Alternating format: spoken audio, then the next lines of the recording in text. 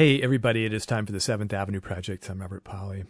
When Garry Shandling, the comedian, died suddenly this past March 24th of a heart attack, I noticed that the tributes that poured in from his friends and colleagues in the entertainment industry almost all mentioned three qualities: that he was brilliant, that he was funny, and that he was kind. And it struck me you don't often see those three traits emphasized in equal measure. Something unusual, and certainly something I think that made its way into his work, and maybe the reason that I loved his work so much. And I'm speaking particularly of the two TV sitcoms he created. It's Garry Shandling's show and the Larry Sanders Show. Yes, they were original and very intelligent, and you could spend a lot of time, if you wanted to, thinking about them and pondering the questions they raised. Or you could just laugh because they were hilarious. And laughter is itself a very advanced form of understanding. And then you could appreciate the fact that the particular laughter that Garry Shandling delivered in those comedies wasn't the sort that dispels problems, that dissolves the world's complications in a few chuckles. It wasn't an escape. It was more of a recognition of just how messed up and absurd the human condition can be, largely as a result of our own illusions and neediness. And while that may sound more tragic than funny, it is funny, the best kind of funny. And it's also where that element of kindness and compassion comes in, because though Garry Shandling was often making fun of characters, it was always with the realization that they represented a side of him and a side of all of us. There was something about Garry Shandling himself when you saw him in interviews that always seemed ill at ease and maladjusted, but unwilling to use humor to cover that up or compensate for it. Well, anyway, I was a true fan, and when I got the news that Garry had died, I felt awful, and I also felt like talking to someone else who really, really knew and appreciated his work. The person I contacted to do so, the one you're going to hear in this conversation today, is Paul Provenza. He is a comedian himself, an actor, a producer and director of comedic works, and I first met him back, I think, in 2010 when he'd come out with a book called Satiristas, a collection of really interesting interviews with fellow comedians. I had him on the show to talk about that, and then we talked a second time on the show about a TV series that he had created on Showtime called The Green Room, where he gathered comedians to talk about their craft and their lives in candid ways. I was lucky enough to attend the taping of one of those sessions that included Garry Shandling. I knew Paul was a big admirer of his work and very interested in Garry Shandling the man, and Paul was generous enough to spend some time with me talking about both those subjects. So we're going to dive into the interview here, and as we do, just a word of warning that you're going to hear some odd scratching sounds coming from Paul's side.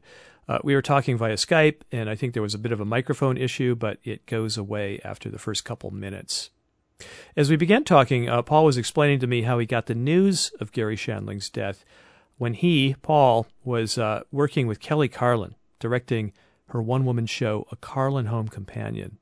It's about her life growing up as the daughter of George Carlin. She was quite close to Garry Shandling, and both she and Paul were devastated when they heard what had happened. And the first, thing that we really felt was, damn it, another one of the good guys, another one who was all about love and kindness and generosity and growth and trying to reach a sort of higher plane of being. And Garry was doing that personally, but also was trying very, very hard to manifest all that in his work. It's interesting you mention George Carlin, because he was maybe the first person to give Garry Shandling a boost of confidence that he could become a comedian. Garry Shandling often told a story about being a young guy thinking about writing comedy and taking some stuff he'd written, some material, to George Carlin when George Carlin was doing a gig in Phoenix and Garry was living in Tucson, Arizona, I think. And this young guy approaching this famous comedian saying, hey, would you take a look at my stuff? And Carlin did and said, yeah, kid, you could do this. Yeah, he always had a very special place in his heart for Garry, by all accounts. He just thought Garry's work was superb and higher level, which, of course, is true, which is why it's such a great loss, particularly for comedians and people in television, because Garry really, really did do some extraordinary stuff. I mean, he with its Garry Shandling's show, which a lot of people don't remember and didn't really get the attention it deserved at the time. He sort of went back to old forms and reinvented them, as well as adding his own spin to them. But the real essence of that show was this questioning of illusion and reality. Who are we? Who do we think we are? Who do people think we are? And that's been sort of a theme through a lot of his work. And when you get to its Larry Sanders Show, he stays in that place of wondering who we actually are. Are we our images? Are we who we think we are? What's the narrative people have about us? What's our own narrative? And all that is just rife in Larry Sanders Show. So Garry was trying to do, sort of sitcom form or TV comedy form that was recognizable, but he really elevated it to be substantive in a very sort of introspective way. It's really quite remarkable stuff. I think as time goes on, certainly the Larry Sanders Show, if not its Garry Shandling Show, will both be regarded as real meaningful and important pieces in television history, I think. Yeah, and I want to talk more about both of those as the interview goes on. What have you been thinking most about in the last week, though, since you heard about Garry's death? Mostly I'm just really sad because he was one of the good guys. He was a guy who had incredible integrity. Everything he did was about raising the level of the art form, whether it be comedy or television, and raising his own level of understanding. And he was on a real inward journey, particularly in the latter part of his life. I mean, he wasn't very much in the public eye, and a lot of that had to do with the fact that he was on a real personal journey. I wasn't one of the guys who played basketball with him, and, I didn't really socialize with him much, but when we were together, it tended to be about comedy and the spiritual. Let me also just add that it's really important as I talk about these things. These are the things that I feel and that go through my mind when I think about losing Garry. But first and foremost, the guy was hilarious. I mean, he is one of the best comedians ever to set foot on a stage. I mean, he really was extraordinary. And even his one-liners and the sort of the stuff that doesn't feel like it's particularly substantive, it's just funny material. In the aggregate, you really get a sense of a guy who is dealing with his insecurities and his confusions about life and who he is so clearly. And there's, even in those one-liners, those goofy jokes, if you will, it really all adds up to a guy with great humility and a real aspiration to understand love. I was a big fan of both of the sitcoms you mentioned earlier, so I knew those well, and I'd seen his stand-up. But I have to say, I didn't feel like, for me, his stand-up was revolutionary or all that striking in an era when there were so many stand-ups. And he didn't strike me as one of those guys who was changing the form, doing anything really drastically new or subversive. I think you're absolutely right. And that's why I specified that in the aggregate, if you look at his work in the aggregate, you really see a human being. What's interesting about Garry is he knew what he wasn't about. And that's really the most important thing. He knew that he wasn't about a kind of comedy that was not personal. He knew that he wasn't about a kind of comedy that was angry or hostile. He knew that he wasn't about a kind of comedy that was aggressive. And that says a lot. And yes, you're right. I think that as a stand-up, he wasn't inventive in the sense of, like so many other people who kind of really changed the form at the time. But his internal barometer and his personal integrity were so paramount that, again, in the aggregate, over the course of a career, you see a very, very high caliber of conventional stand-up. When you came out with your book, Satiristas, which was sort of in-depth, real pro-big interviews with comedians about the art of comedy, did you approach him? He didn't wind up in the book. I was wondering if you went after him and he said no. I probably did go after him, but he didn't say no. He's very private, very, very private. So he just didn't do a lot of things. And, I certainly didn't take it personal. I just knew that he didn't do a lot of things. In fact, oh, you know what? I also asked him about the aristocrats too. Uh-huh. And at the time, I recall him saying that, you know what? I'm not doing anything. I'm not doing anything on camera. And he just took big blocks of time away to be Garry, to figure out who Garry was, because all his work always came from his introspection. And it was a period of time which went on for quite a long time. I think most of his latter life, where he was more concerned with figuring out what his voice might be or what he wanted to say or what he wanted to do next. And he wasn't concerned with any of the showbiz part of it. He wasn't concerned with, oh, I'm going to do this project because it's a good thing to do, or this will keep me visible, or any of that. He didn't care about any of that. So, that's probably the reason why he wasn't in Satiristas, and it's certainly the reason he wasn't in Aristocrats.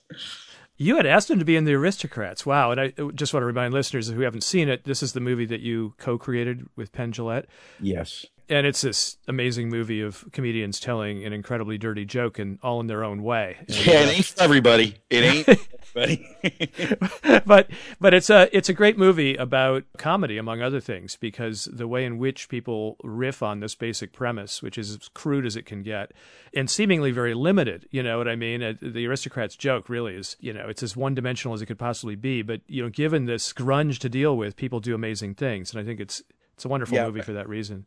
Thank you. Penn Jillette put it perfectly. He said it's all about the idea that it's the singer, not the song. Yes, that's it. And exactly. so that's what it really was an exploration of this simple idea that is, pretty cut and dry, but what does this particular artist do with it? And the genesis of that film was really jazz. Penn was very deep into learning jazz bass at the time.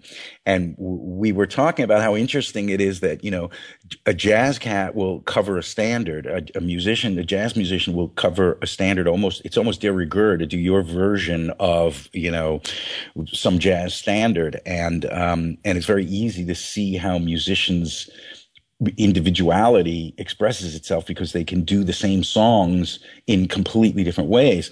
And we were talking about how interesting it is that you really can't do that with comedy. And that's where this came from. We thought, well, this is a joke that actually does do that. This is a joke where the setup and the punchline are the same. The middle period of it is just anybody's game. All bets are off. It's a clean slate for anybody to do anything. And we thought you could really see each comedian's individual take and approach and style by having them all do the same idea in their own way. So a lot, I think, emerges in that. And I would have loved to have Garry in it. He's one of course, we could go ad infinitum on just exactly who we wish was in the movie that wasn't. I would have predicted he would turn that down, and I'm not coming from any position of expertise, just I guess an observant fan of his. He seemed really uncomfortable with all the conventional formats of joke telling and performance. The whole thing made him kind of cringe, Yeah. And that's why, it seems to me why he created these two shows that are really about performance, about performing ourselves, about performing our lives. Yeah, really. I mean, the Larry Sanders Show is actually really quite a literate piece of work. I mean, you could analyze that show, like great literature, and it really plays on that kind of fundamental question of illusion reality. The television form, of course, is perfect to put on top of all that, because who knows what's real when you're watching television. But that just became a metaphor for his exploration of himself as a human being, and by extension, all of us. Who really are we? And, what's illusion? What's reality? What's a construct? What's a construct that's thrust upon us? It's very heady stuff, really, which makes it really a spectacular show because it's just hilarious. It's hilarious, but it's sitting on some very heavy existential themes. There may be audience members out there who don't know these two sitcoms we're talking about. It's Garry Shandling Show and The Larry Sanders Show. And the word show is there for obvious reasons in both of them, because both shows are about life as a show. But It's Garry Shandling Show, you mentioned earlier, it was a pretty radical thing. And it was the kind of thing that, as you just said about Larry Sanders' show, if he had put it on in a pretentious way, he might have invited a lot of analysis and said, look at how I'm deconstructing the whole idea of performance and about self as performance. But instead, I think it was even more radical because he couched it in such a humdrum, unthreatening, traditional sitcom kind of format. Yeah, it's interesting. And I think that goes back to what you were talking about his stand-up didn't appear to be groundbreaking or doing anything particularly adventurous with the form. This sort of speaks to that same idea that in the aggregate, it becomes something more. In that it's Garry Shandling's show is actually a very, very old premise. It's the Jack Benny show. It goes back to the early days of television, where, there was a lot of winking and nodding to the audience. And so he actually went back to a very, very conventional approach, but he did succeed in making it something even greater than it was when Jack Benny was doing it and some other people were doing it. And that's kind of the same thing with his stand-up, that even though he worked in a very conventional form, his own integrity made it about so much more. And you're right. Most people in the audience don't deconstruct things that way. They just go, that was really funny. That was really smart. But it does affect them in a way that separates it from most other things. An audience can tell that there's something else going on there. They may not consciously be aware of it, but it has a lot to do with why people respond to it. Yeah, absolutely. I mean, it's so much greater that to me that Garry Shandling managed to communicate what seemed like very sophisticated things about art and reality in an unpretentious little sitcom than in some sort of philosophical thesis or, long dissertation. That's why he is really sort of an almost textbook illustration of the highest level of practicing the art of comedy. And the idea that in that show we're talking about that he broke the fourth wall, and that's a big deal. Well, artists have been doing that probably forever. That goes way back. But Shakespeare did it. Exactly. Shakespeare did it. He had his characters give asides directly to the audience, etc. The Greeks did it. The Greeks did it. Absolutely. That's another illustration of what I mean about how there's something very literate about his approach to comedy, unpretentiously so. But I wanted to point out that he didn't just break the fourth wall. In fact, he was showing in a way that we are never outside of that fourth wall, that we're all on the stage together. So, it's perfect audience because you get it all. As far as all of that goes, it's Garry Shandling's show and Larry Sanders' show are really from the same DNA. Yes. In It's Garry Shandling's show, he was literally working with that sort of presentational fourth wall, the fourth wall of the sitcom apartment that we don't see. Whereas in Larry Sanders, he escalates it to the medium, the fact that all the stuff that was not for broadcast on the show within the show, the Larry Sanders show, was done in film, but what was on television was done on videotape. So again, he had this sort of clear metaphor for this is meant to be an illusion, this is meant to be reality, but of course it all gets all muddy because that's the gist of it. And just to get back to that point I was making about the fourth wall being unbreakable and all of us being inside of it in some twisted up way, I haven't seen that show in many, many years. You can't find it on YouTube. I guess you got to buy the box set from Showtime or something. But I do remember an episode in which the characters who live in this little traditional sitcom in a condominium, and they have their domestic, complications and antics together. And some of these characters win tickets to go to Hollywood to watch the live taping of a TV show. So they wander off the set of the sitcom onto another set where they choose to watch the show that they are already in. Right. They choose to watch It's Garry Shandling's show from their supposed studio in Hollywood. Yeah. And we get to watch them. Right there is the seed of Larry Sanders. Yes, it is. And again, lest anybody that's listening to this forget this fact, we're talking very, very, we're talking really pretentiously about both of these shows, but they are hilariously funny. Well, I want to say even more than hilarious in the case of Larry Sanders. I think the big leap between the two of them, It's Garry Shandling's show conceptually seems more schematic and radical and philosophical Larry Sanders takes characters really seriously, so it's deeply human, and it's actually very poignant. Very. I actually signed up for HBO simply to watch that show. That's how much I wanted to see it. I think there's a statistic about that, actually. Really? That's amazing. Yeah. Well, I'm rewatching it again for the first time on DVD, and I'm just made my way through like the third episode, and it's already getting to the point where you're not just laughing at characters like Hank, the sidekick on the Larry Sanders talk show, who's a vain and silly figure, but you're also beginning to see how complicated it all is and how the relationship between him and Larry has this dimension of sort of a lost friendship. It's kind of amazing that he's squeezing all that in. It's remarkable. It's absolutely remarkable. And the truth is that for me, the best moments on Larry Sanders are those moments where you're laughing at the comedy, but also your heart is breaking for some of these people. Yeah, yeah. And hopefully you're recognizing some of your own frailties in them.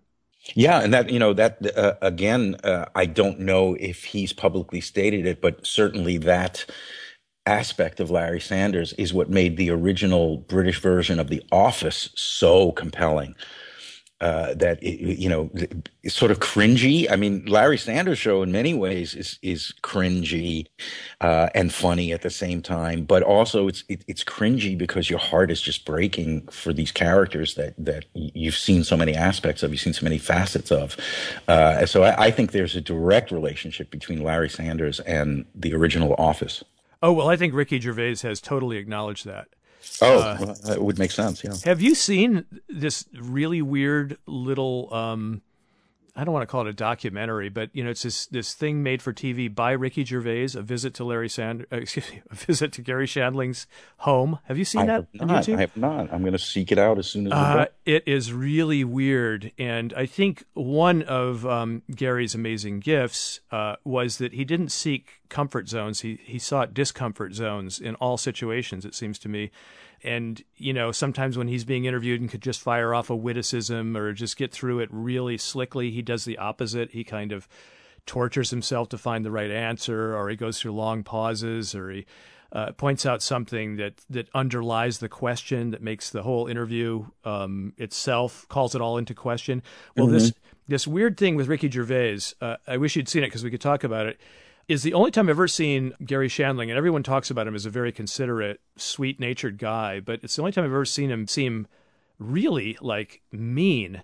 It's incredibly awkward. Ricky Gervais is there in his house and tries to have an interview with him, and Garry is just, cutting him, and you can see Gervais, who's a guy who's armored with quick wit and, almost never probably is in a position of real vulnerability because he's so on top of the conversation normally. Mm-hmm. You can see him just shrivel. And was it real or was it staged? Well, here's the story, the background that I've heard, and this may not be true. It may have been a stunt. It's a bizarre and interesting, fascinating thing to watch. But that what happened was Ricky Gervais did not adequately consult Garry Shandling about going to his house and setting up cameras, and surprised him. And Garry was really offended, and that's why he decided to not go along with the interview and really sort of strike back. Well, I'm anxious to see it now because I wonder if it's staged or if it's authentic and where it blurs. Are you familiar with the Showtime special that he did called the Garry Shandling Show 25th Anniversary Special? Yes. That is absolute genius. And again, it plays with those same ideas. That's another thing about Garry is that while it may have been unstated, as you look back over his work in television anyway, you really see a sense of a manifesto. There's ideas that he just keeps going back to and finding different ways to explore. Those 3 or 4 major projects of his in television, you could approach them like an art historian and really see, you can see where Picasso's Cubism came from if you go back to his early stuff. It's that kind of an exercise that you can have with Gary's work, which is why he's so highly regarded and so appreciated, and was such a big influence on a lot of people. And the manifesto that was stated was this idea of integrity, just what is it that you're about? And for him, it was all about that question of who am I? Who are we? What's real? What's an artifice? Very substantive stuff that really, unless you go back with the intent of finding it, you won't, because you're just laughing too hard. But the Garry Shandling Show 25th anniversary special, for your listeners who don't know it, it was as if Garry Shandling, it was kind of a satire of the Johnny Carson anniversary shows. And he would do clips from back, in the 60s of this show that didn't even exist. But they were completely real and completely realistic. And again, form and content were so much, he was playing with both of those things. He was playing with the form of these anniversary shows. He was playing with the idea of a character's genesis through 25 years in this context of show business. Fascinating. It's a hilarious show. So you're saying you think the foul-mouthed Mr. Ed was believable and totally realistic? Are you forgetting that? He interviews Mr. Ed. He has the horse who's just swearing, right, throughout the whole thing. They have to bleep the whole thing.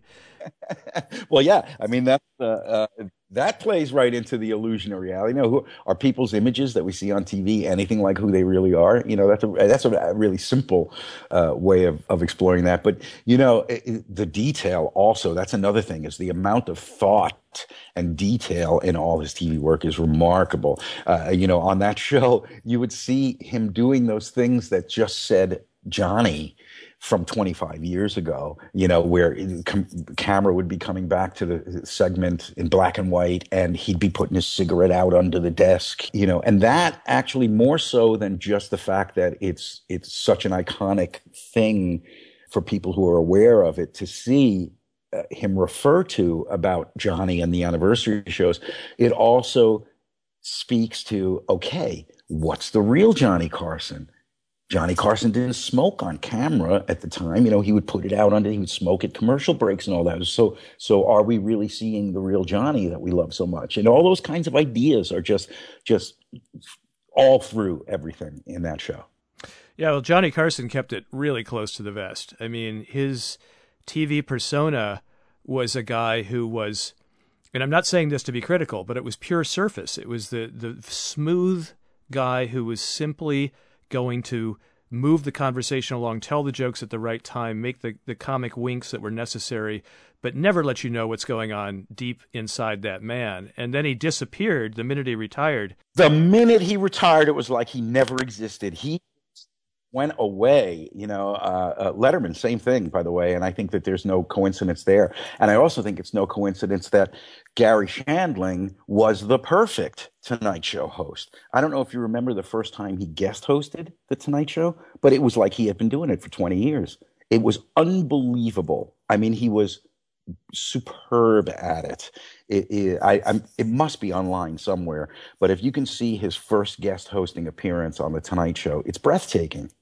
Well, that's the amazing thing, that in fact people say that he might have been offered Johnny's spot, that he was in fact offered David Letterman's spot when David Letterman moved from NBC to CBS, that he could have ended up being a late night talk show host for years on end, is shocking to me, because given how introspective and self-questioning and uncertain he was about the whole enterprise of entertainment and commercialism and all of that, that he could have ever been trapped, I think it would have been a trap, in that rigid a format is kind of shocking to think about. Yeah, and it would have been really hard, I think, for him to go from the deconstruction of the artifice on Larry Sanders to actually engaging in the artifice. Oh God, yeah. No. I mean, there's some similar DNA between Garry and Larry Sanders, and Gary's potential as a talk show host and all of that. I think it shares DNA with Stephen Colbert.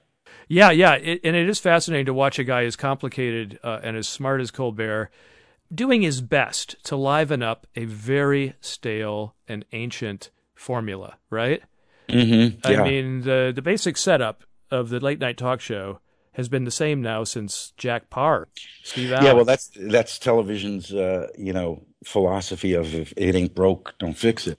But it has changed quite a bit with Jimmy Fallon, and for better or worse, I'm not going to make any aesthetic valuations on that, but it has changed radically. It's gone from that format that enabled talk show hosts of yore to have, Tiny Tim and Judy Garland on a show with Gore Vidal, to what Jimmy Fallon is doing now, which is essentially just a big party. Yeah.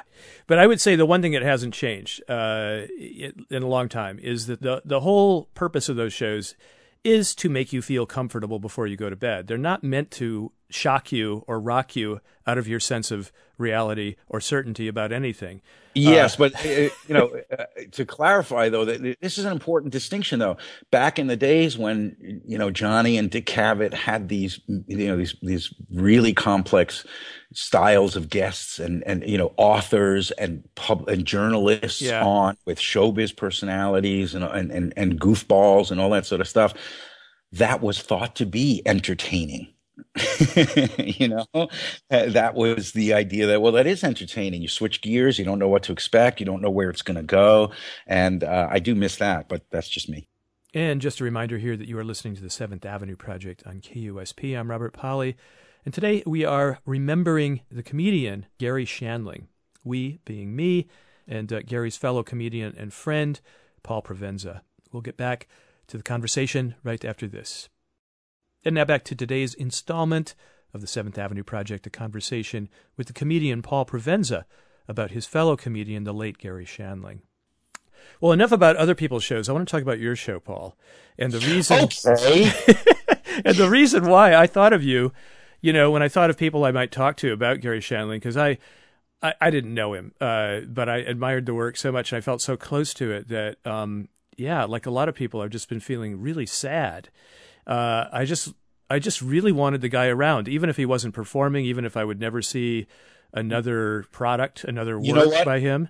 I would ask him about, what direction he thinks he's headed towards. And I knew that he had taken some time away from being in the public eye and was going through his own journey and all that sort of stuff. And I would ask him, I was like, are you headed towards something? Is there something you want to do, whatever? And he would always say that he had no idea and that it would, I'm paraphrasing, but that, it would tell him. And that's one of the big things that I felt when he died was, wow, we're not going to see what that is. We're not going to see what he was headed towards. We're not going to see where his journey was going to take him. And that's a real loss. Yeah. So when I mention your show, what I'm referring to is The Green Room. I would call it almost a TV experiment that you ran for a couple of years, around 2010, 2011, resulting in 2 short seasons on Showtime. You want to explain the premise? The manifesto of the show was manyfold, but the big objective was, when I discovered comedy and I started very young. I started hanging out at the Improv in New York when I was like 15, and I started actually performing stand-up at 17. And for me, when I discovered comedy, it wasn't an escape. It was a coping mechanism. And some of my most profound experiences were just hanging out with other comedians who see the world in the most unpredictable and skewed ways. And I always felt like, boy, if there's any way that I could translate to an audience how this feels to me. And so that was sort of the impulse behind The Green Room. And I just thought, let me try. And it started as a live show that I was experimenting with at the Edinburgh Fringe. And I would just have comedians on, and it was right at the beginning. I would tell the audience, don't think of this as a typical presentational comedy show. We're really just going to hang out and pretend like you're not even here. And so that was the idea behind The Green Room. So each episode basically consisted of, usually I think it was five comedians. No, it was usually 4 plus me. There were times when we had 5. There were times when we had 6. And there was one time we had 3, I think, plus me. Okay, so it was roughly that number of guys and gals sitting around in a comfortable environment, surrounded by a very small audience of handpicked people, friends of yours, people you knew. And I think this spoke to Garry, was we strove very hard for as much authenticity as is possible on television. So, the idea that we were in a green room is the conceit of the show. But in order to make it authentic, we literally had an audience filled with, I would say, about 80 to 90% of the audience were people who frequented green rooms, whether they be other comedians or friends of comedians and families of comedians or comedy fans who knew comedians. It was all personal invites from people that we knew would understand what a green room is and would have the same vibe, where it's not about you have to be funny all the time. It's about listening to the conversation. So, how did you pick this particular lineup for this particular night that included Garry Shandling, who was at that point, I think, a very rare catch, and you brought him together with Judd Apatow, Ray Romano, Marc Maron, Bo Burnham, who seemed to be sort of the odd man out, of that he was a young up-and-coming comedian. The other guys were all famous and veterans. And you. How did you pick that lineup? Well, you know, the groupings on the show were really sort of my palette. You know, people would say, I can't believe, you know, how you just let people do the thing. You know, people would talk about how it seemed like I was just there, which made me feel very good because I wanted to be as generous as possible.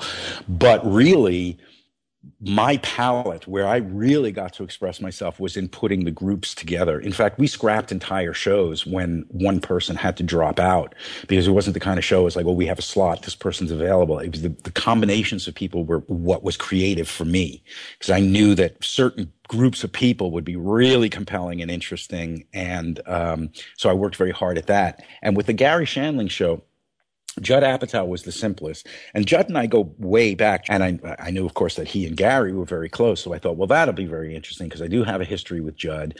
And I know that he'll make Garry comfortable. Marc Maron, of course, is Marc Maron.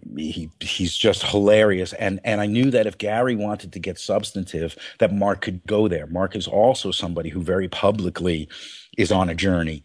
So that was a nice combination. Ray Romano was, to me, you know, that same kind of Garry Shandling level of success, a Judd Apatow level of success. But I also knew that Ray was somebody else who was a lovely human being and thought a lot about what he did, and was one of those comedians who knew what he was not about.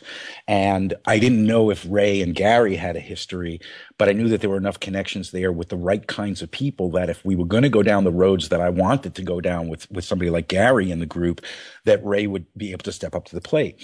But in the weeks prior to shooting, I was feeling like something was missing, and I didn't know what it was.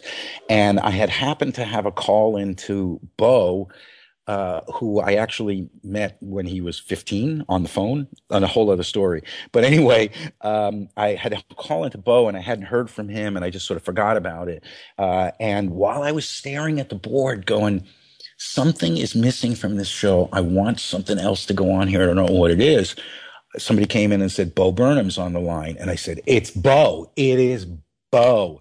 Because Bo is absolutely brilliant. Bo is one of the smartest comedians I've ever met in my life. So young, such a prodigy, really, and so thoughtful about what he does. Another person who is just like, I know what I'm not about, as he goes on his exploration for what he is about. So committed, so much about the art of comedy. And the fact that nobody knew who he was, I thought, that's the guy.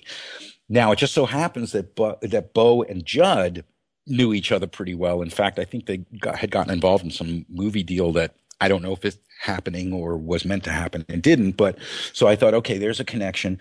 I also knew that Marc Maron had been an asshole to Bo at one point because he's Marc Maron, and I say it with great affection.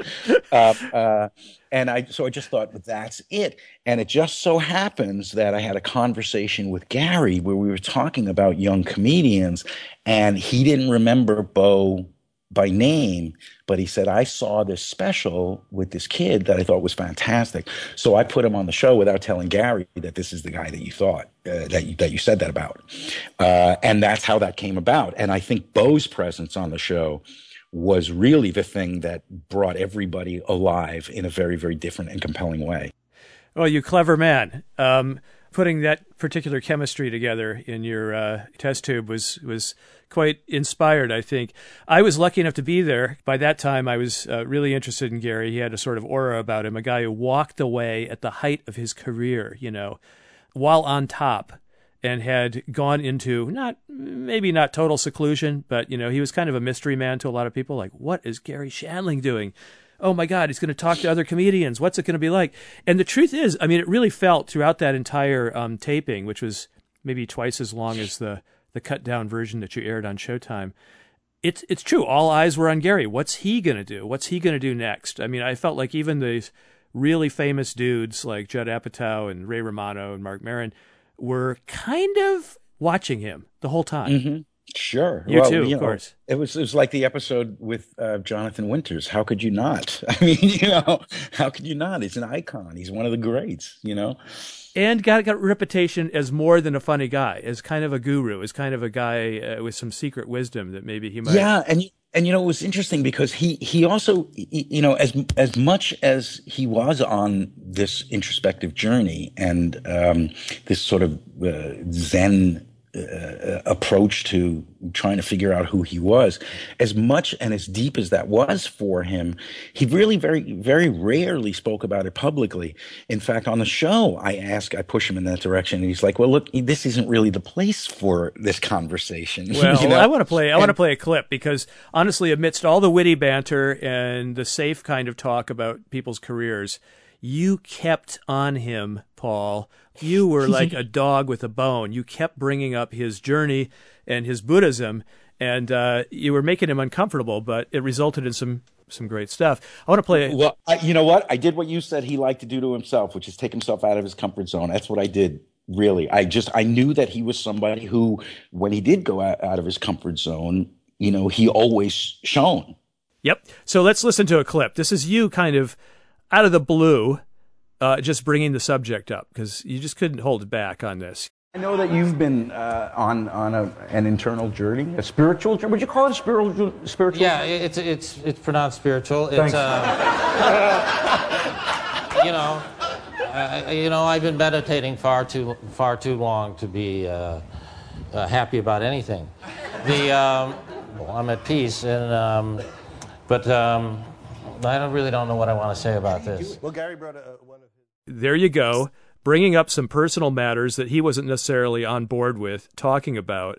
And his first response was to kind of dismiss you, and it didn't go very far at all. And, so the conversation goes back to more familiar territory. Some of it's comedians, just kind of one-upping each other with smart alecky responses, and Garry gets into that, which is part of what comedy is. It's competition. It can be a little bit aggressive, right?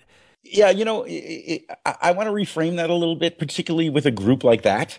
And pretty much everybody that I had on the show it's not really so much competition as it is when you're playing tennis with somebody of a higher caliber. That's not really competition. I mean, it is, but it's more than that. Everybody's raising their game a little bit, both comedically and substantively, Yep, it's a slam dunk contest. It's the good-natured basketball game. And where everybody else can turn around and go, that was good. They don't feel like they were belittled. They feel like, oh, that was good. You're excellent. Right, absolutely. But you wouldn't let it go. I mean, Garry tried to escape. He tried to escape that time, and you brought it up again, and you brought it up again. I just really, I think Garry is an amazing person. And like I said, I really had conversations with people on the show. I mean, there's a lot of shows that got they're very odd moments. Some people consider tense. Some people consider unnerving. Some people consider conflict, but it never was any of that. What it really was just real. So again, you said, well, I really want to know what you've attained, with this Buddhism you've been doing. I think this is your third try. But all my journey is to be authentically who I am, not trying to be somebody else under all circumstances. Have you found confusion? Sure.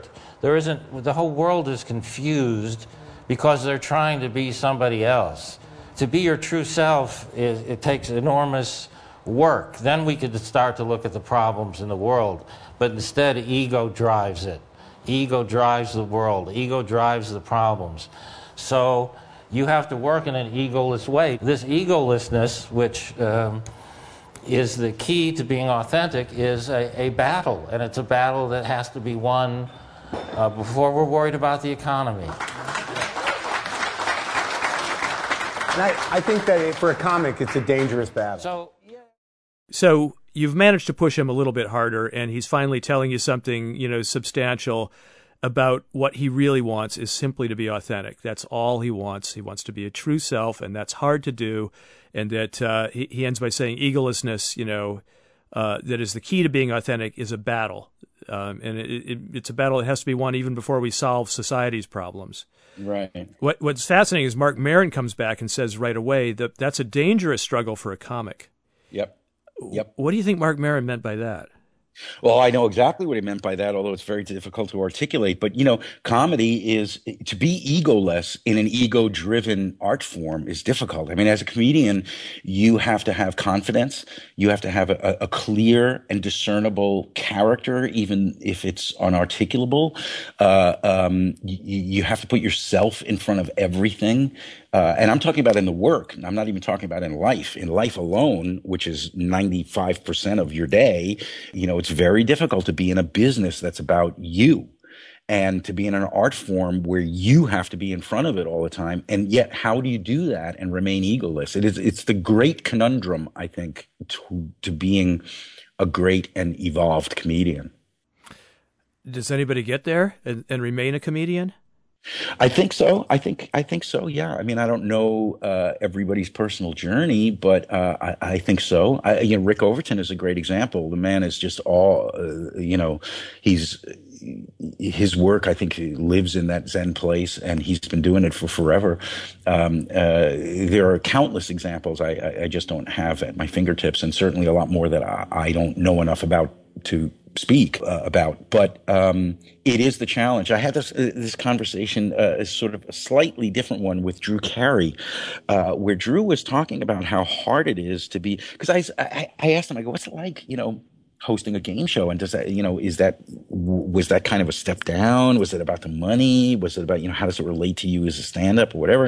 And he was very clear about it. He said, "You know what? I go to work every day and I give people tons of money, and all I have around me is joy." He goes, "It's the greatest job in the world."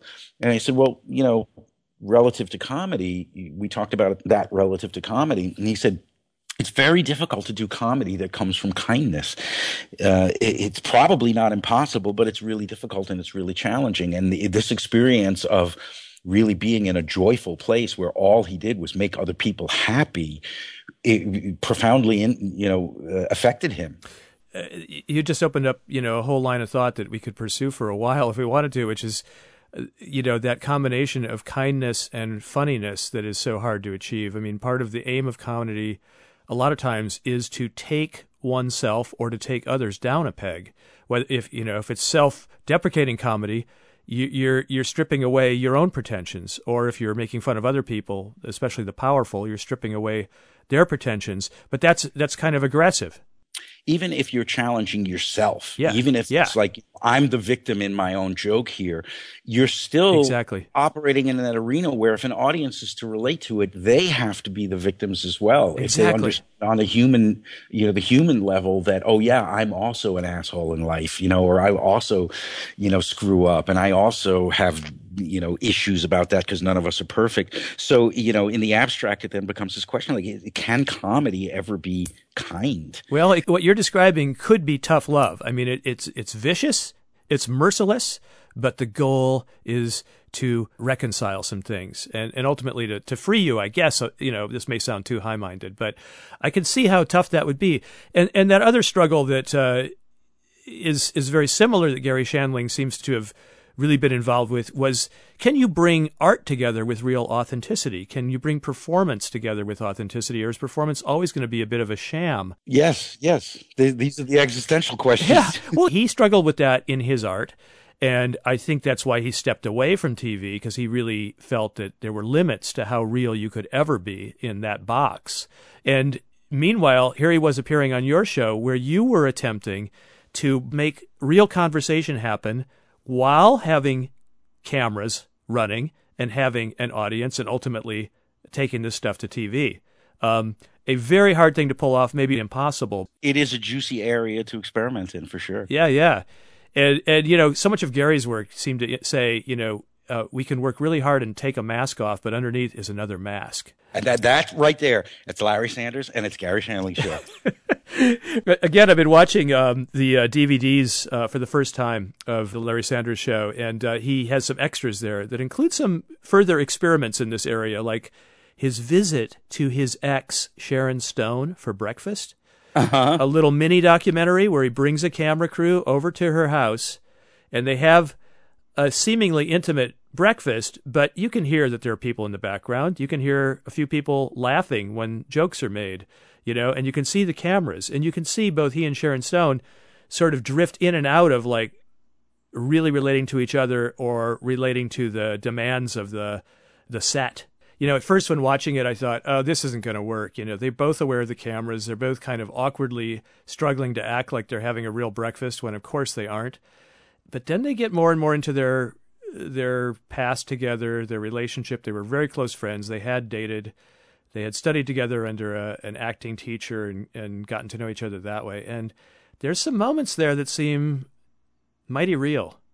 Yeah, I think it's impossible to go down that road with somebody like Garry and not have it be somewhat authentic, because I just don't think that he wanted to operate in any other place.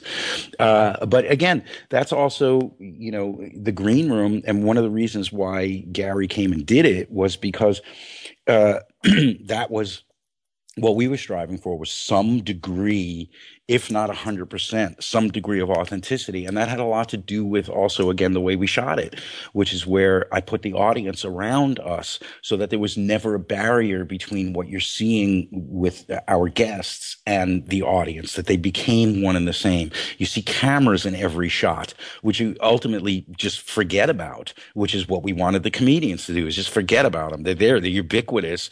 So it's not even like, eventually they could just fade into the experience, and all that was driven by that striving for authenticity, which is why it was so meaningful to me to have Garry on the show, and why I think, he has influenced me not only as a comedian, but also as a human being. Just this notion that you can make hay with this striving for authenticity, regardless of whether or not you achieve it 100%.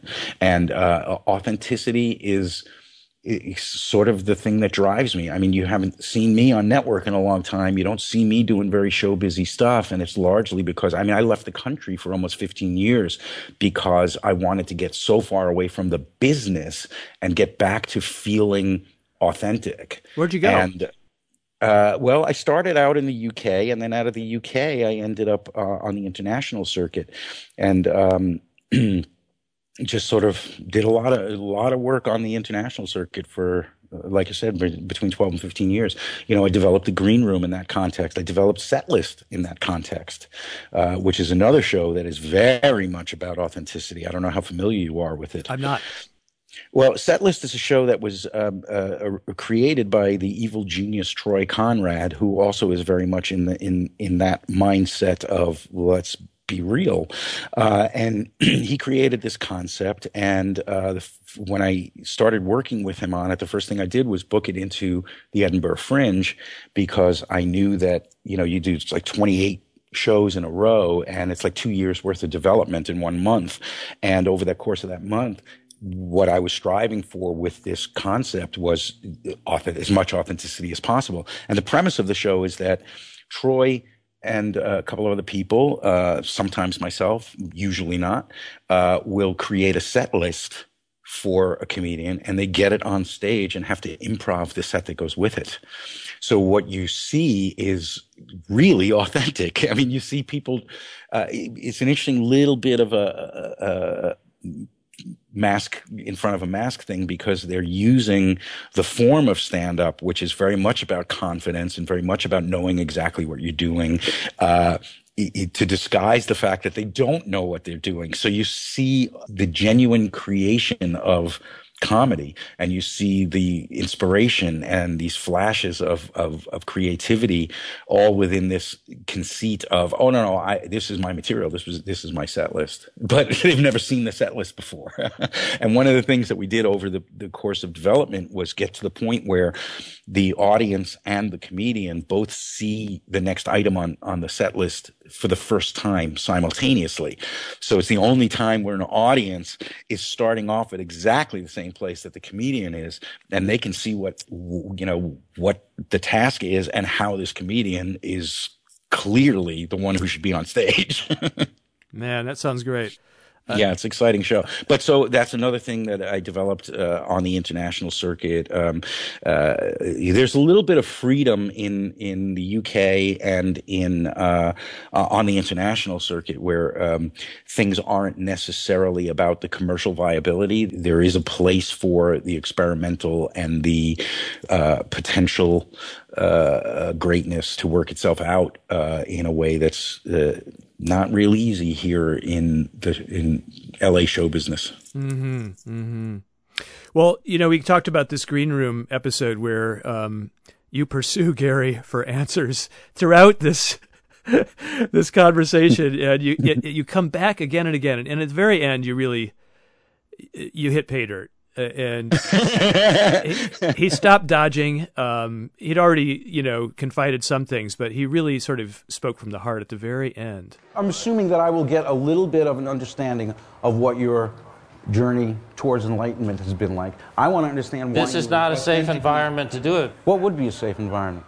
Well, you just keep asking me about it. But I feel that you're very close to the vest about your experience, and I'm genuinely... We need something in our society that says there's some importance to heart and authenticity, not just money, power, and how are we going to control the world. I love you, Garry Shandling!